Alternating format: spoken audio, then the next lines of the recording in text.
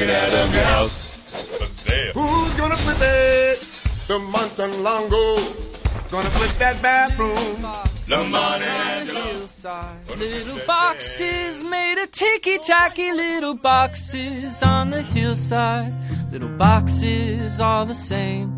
There's a green one, and a pink one, and a blue one, and a yellow one, and they're all made out of ticky-tacky, and they all look just the same. Hello and welcome to Planet Money. I'm Chana Joffe-Walt. And I'm David Kestenbaum. Today is Tuesday, July 27th, and that was a clip from the TV show Flip This House you just heard at the top. Today on the show, crime and intrigue. We take a look inside what could be a $200 million mortgage fraud scheme. There is drama, there are forgeries, arrests, and there are names like Keyworth and Wexler. Before we get to that, we have for you today, as always, the Planet Money Indicator from our blogger, Jacob Goldstein. Today's Planet Money Indicator, $32 billion. That's how much money that BP says it's expecting to pay for the Gulf oil spill. Big number. What does it include? So the biggest chunk of it is that $20 billion fund that you remember BP agreed to a while back to pay claims related to the spill. It also includes about $3 billion that the company's already spent on the cleanup. And there's this estimate of other future costs that the company explains. That includes not only the direct response to the spill, but costs of litigation and fines under the Clean Water Act. So this $32 billion, is that going to be it for BP? They pay this and they're done? It's unclear, actually.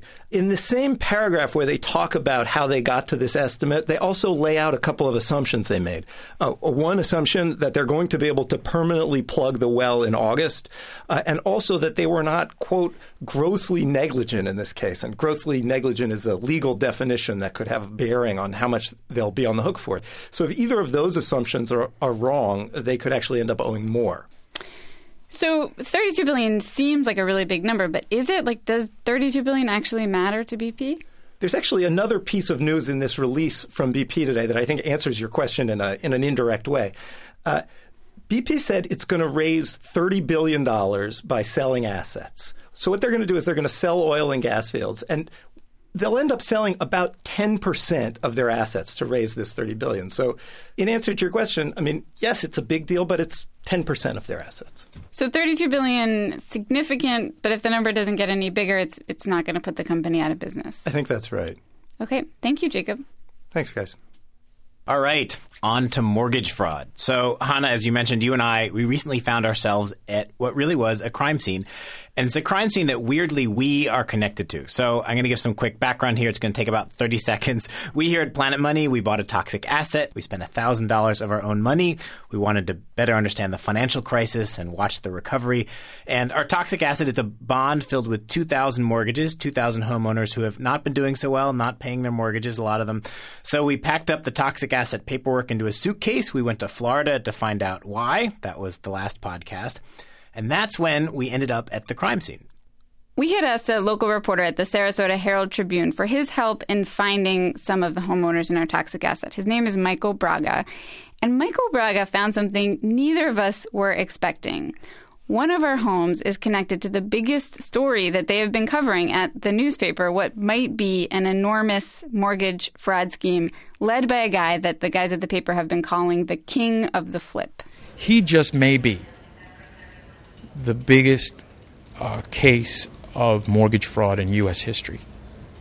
His name is Craig Adams, and he engineered more than 80 deals, which he has told the FBI about, that were in some way fraudulent. Those 80 deals, properties were worth about $200 million.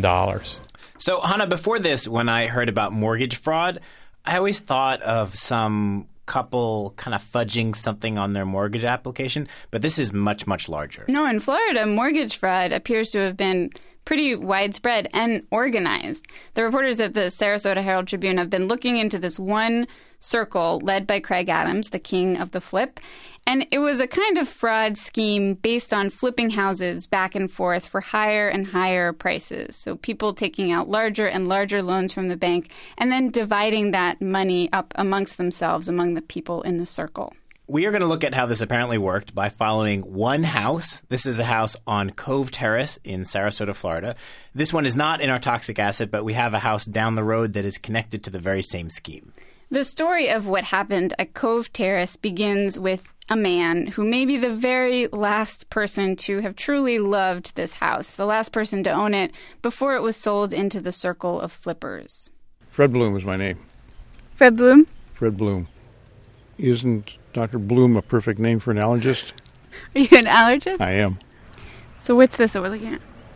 We're looking at my former house, 7685 Cove Terrace, which I lived in for about 10 years, loved the house.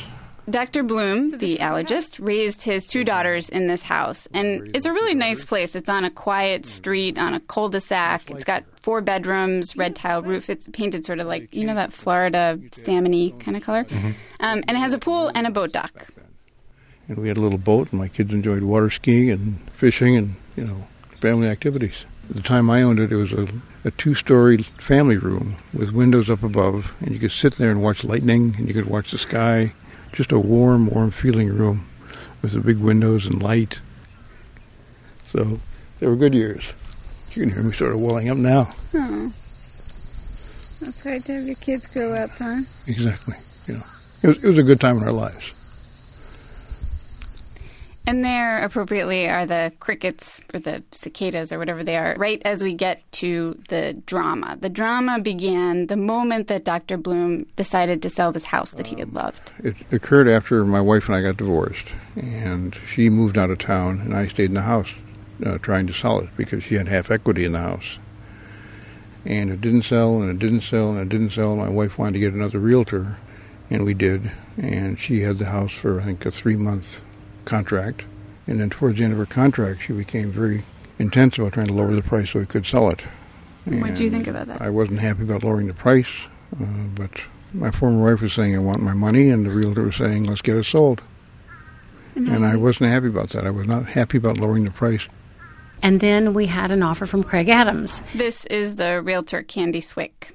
Now, we should just point out that this was back in 2000. Craig Adams was not known at this time as the king of the flip or possibly the ringleader of a gigantic mortgage fraud scheme. People called him something else. They called him real estate genius. Craig's offer was very good. It was right on the mark. And when he made the offer, it was a fair price. It was like, this is good. Take it and run. It's been enough time. And I resisted as long as I could and then decided the fight is over. So I caved in. Dr. Bloom sold the house for $600,000, which was much less than he wanted for it. And then a few weeks later, he's at the grocery store shopping, and he runs into a former neighbor from Cove Terrace. And he says, hey, how you doing? How are the new people on the block? And they told me that my house had sold again. And he mentioned the price of $725,000. And I was really upset. And I said, that's $125,000 more than I got for it. That was only a matter of a couple of weeks. Oh, it was weeks? It was just a matter of a couple of weeks, You must have been mad. Yes, I was. I was not happy. Dr. Bloom had no idea what was going on, and he didn't for 10 years until he gets a phone call from one of the reporters at the Sarasota Herald-Tribune. So the Sarasota Herald-Tribune was looking into what seemed like a lot of illegal flipping around Florida. And Craig Adams' name came up several times, including on the Cove Terrace house. So one of the reporters, Matthew Doig, calls up Dr. Bloom, and he says, do you remember the details of selling that house? Thinking Bloom probably won't remember anything. It's been 10 years. But Bloom remembered every detail of the sale. He had held on to this resentment and to this mystery for 10 years. Why did he try to sell for over a year, try to sell his house for $700,000, and eventually have to sell it for $600,000? And then weeks later, with the help of this guy, Craig Adams, it gets turned around and sold for $725,000. Here's that reporter, Matthew Doig. After Dr. Bloom is out of the picture, that house is completely controlled by Craig Adams. And every time it is sold, Adams is representing both the buyer and the seller. And that house sold many, many times. And in fact, Dr. Bloom, it looked like he sold the house to Craig Adams, but Craig Adams actually got his friend, Steve Wexler, to sign for it. So Steve Wexler buys it from Dr. Bloom. And then Steve Wexler sells it to John Keyworth for $725,000, who sells it to Craig Adams, who actually buys it at one point for $1.1 million, who sells it to Kelly West for almost $1.5 million, who sells it again to Charles Scott Abel for close to $2 million. So it sells 5 times in 4 years and basically triples in price? Yeah, and Dr. Bloom the whole time is really perplexed about what's happening. He still lives in the neighborhood, and the house just keeps going up in price, but it doesn't look better. It kind of looks worse. Occasionally I would drive by the house and drive through the neighborhood, and at various times the yard was really in disrepair. When it was in disrepair, did it look like no one was living here? Yes, it looked like it was vacant. The house looked vacant because probably most of the people in Craig Adams' circle didn't live in the house. So the way the Tribune lays this out is all these guys were connected to Craig Adams. And the idea here is that with each sale, someone would take out a loan that would pay off the previous loan. And since it was bigger than the last, there would be extra cash to split among the players. So like, David, if I buy a house for $500,000 and then I sell it to you for $600,000, we use your $600,000 loan to pay off my $500,000 loan, and then we have an extra $100,000 to split between the two of us. So, Hannah, even after I learned how the scheme worked, I still had a lot of questions. Question 1, why is the bank letting this happen? If all these people are connected, wouldn't the bank look very, very carefully at this? If you're selling to your friend or your associate or someone you know, you're supposed to declare that to the bank, right? Yeah, they didn't. They didn't declare it to the bank. That's part of why this is fraud. Okay, question 2. Whenever a bank makes a loan, right, an appraiser is supposed to take a look at the property and do an independent assessment of what it's worth. So shouldn't the appraiser have noticed that house just sold a couple weeks ago for a lot less? So this is hard because it's a bubble and houses are appreciating like crazy all over Florida. It wasn't, totally weird that housing prices would go up quickly enough for a home to triple in value in 4 years. In Florida, the bubble was growing really, really fast. But yes, the Herald Tribune has been looking into the appraiser question. They've actually been looking into whether some of the appraisers were in on this whole thing also. And as we know, David, personally, in a lot of the cases, the banks weren't holding on to these loans. They were selling them off as quickly as they could to Wall Street, and Wall Street was packaging them up into complicated bonds like Toxie, which got sold to investors. So the banks weren't as worried about, how this would all end up. I have one more question. What the hell were the people in the circle thinking, right? Because at the end of the day... Money, money, money. At the end of the day, they've just got a bigger loan than they started with, right? All you do is inflate maybe the value of a house and you take out a bigger loan. You still got to repay that loan. Yeah, I asked that question to Guy Sakala. He's the publisher of Inside Mortgage Finance. Was there a plan? like in a lot of these scenarios, was there a plan of where this ends? There wasn't a great exit strategy. In hindsight, these weren't geniuses figuring out these plans because they had a lot of pitfalls, even if home prices were continuing to rise. Most of them saw quick money right away and weren't figuring out how it was going to play out over time. Right, because the only end that I can imagine that where you don't end up having to pay back the loan is that you sell the house to some legitimate outside buyer who doesn't realize that it shouldn't be that expensive. That's true. But keep in mind, if you're buying a house that's worth $600,000, but you manage to convince a lender that the house is worth $800,000 or let's say $1 million, you're essentially pocketing that difference in the short term. You're basically getting that money yourself. But only in the short term. In the end, you still have to pay it back. That's not the way a lot of the people look at it, is paying back. They look at it as, it's a lot of money, I can go spend it, I'll worry about paying it back down the road. And down the road, we now know things didn't go so well. In 2007, the Cove Terrace house was owned by yet another associate of Craig Adams. The housing bubble pops, and this guy defaults on more than $2 million in loans, and the bank ends up foreclosing on the house. And when that happened, when the foreclosure happened, Candy Swick, Dr. Bloom's real estate agent, happens to get another call from a client interested in the Cove Terrace house. So for the second time, 10 years later, Candy Swick pulls up the Cove Terrace listing. Oh, my gosh. What did it look like? It looked like it had been sold every couple years. And I see Craig Adams, listed and sold. Craig Adams, listed and sold. Craig Adams, listed and sold. Craig Adams, listed and sold. And it's like, this is not right. And as for Dr. Bloom, after 10 long years of being furious at Candy Swick for not getting him the higher price, he says he now understands and he forgives her, and he said he's sorry. Craig Adams, the king of the flip, he is now an FBI informant, according to the Sarasota Herald Tribune. He is helping the feds investigate the circle. There's been one arrest, at least. The closing agent, the person who did a lot of the paperwork for some of Craig Adams' deal, has been arrested. And actually, on the FBI affidavit for that, I was going through it. It lists a bunch of fraudulent mortgages.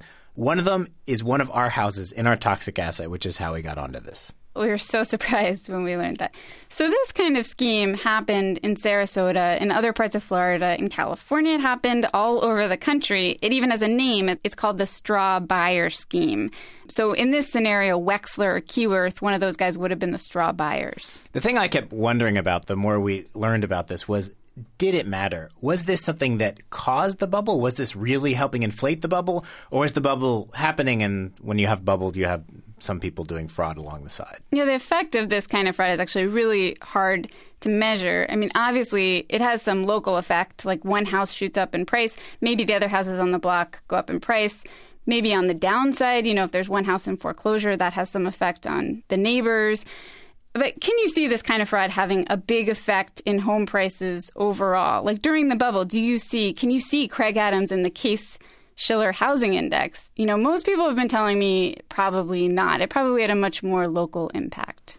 So flipping fraud is probably not happening now anyway, because this kind of scheme only works when there is a bubble and housing prices are rising. But there's a different kind of scheme that is happening now that people are talking about. During a bubble, there's a flip. After a bubble, there's a flop. And if you want to understand more about how that works, we have something on our blog describing it, npr.org/money. I'm Hannah Joffe-Walt. And I'm David Kestenbaum. Thank you for listening. And there's doctors, there's lawyers, and business executives, and you're all made out of ticky-tacky, and you all look just the same.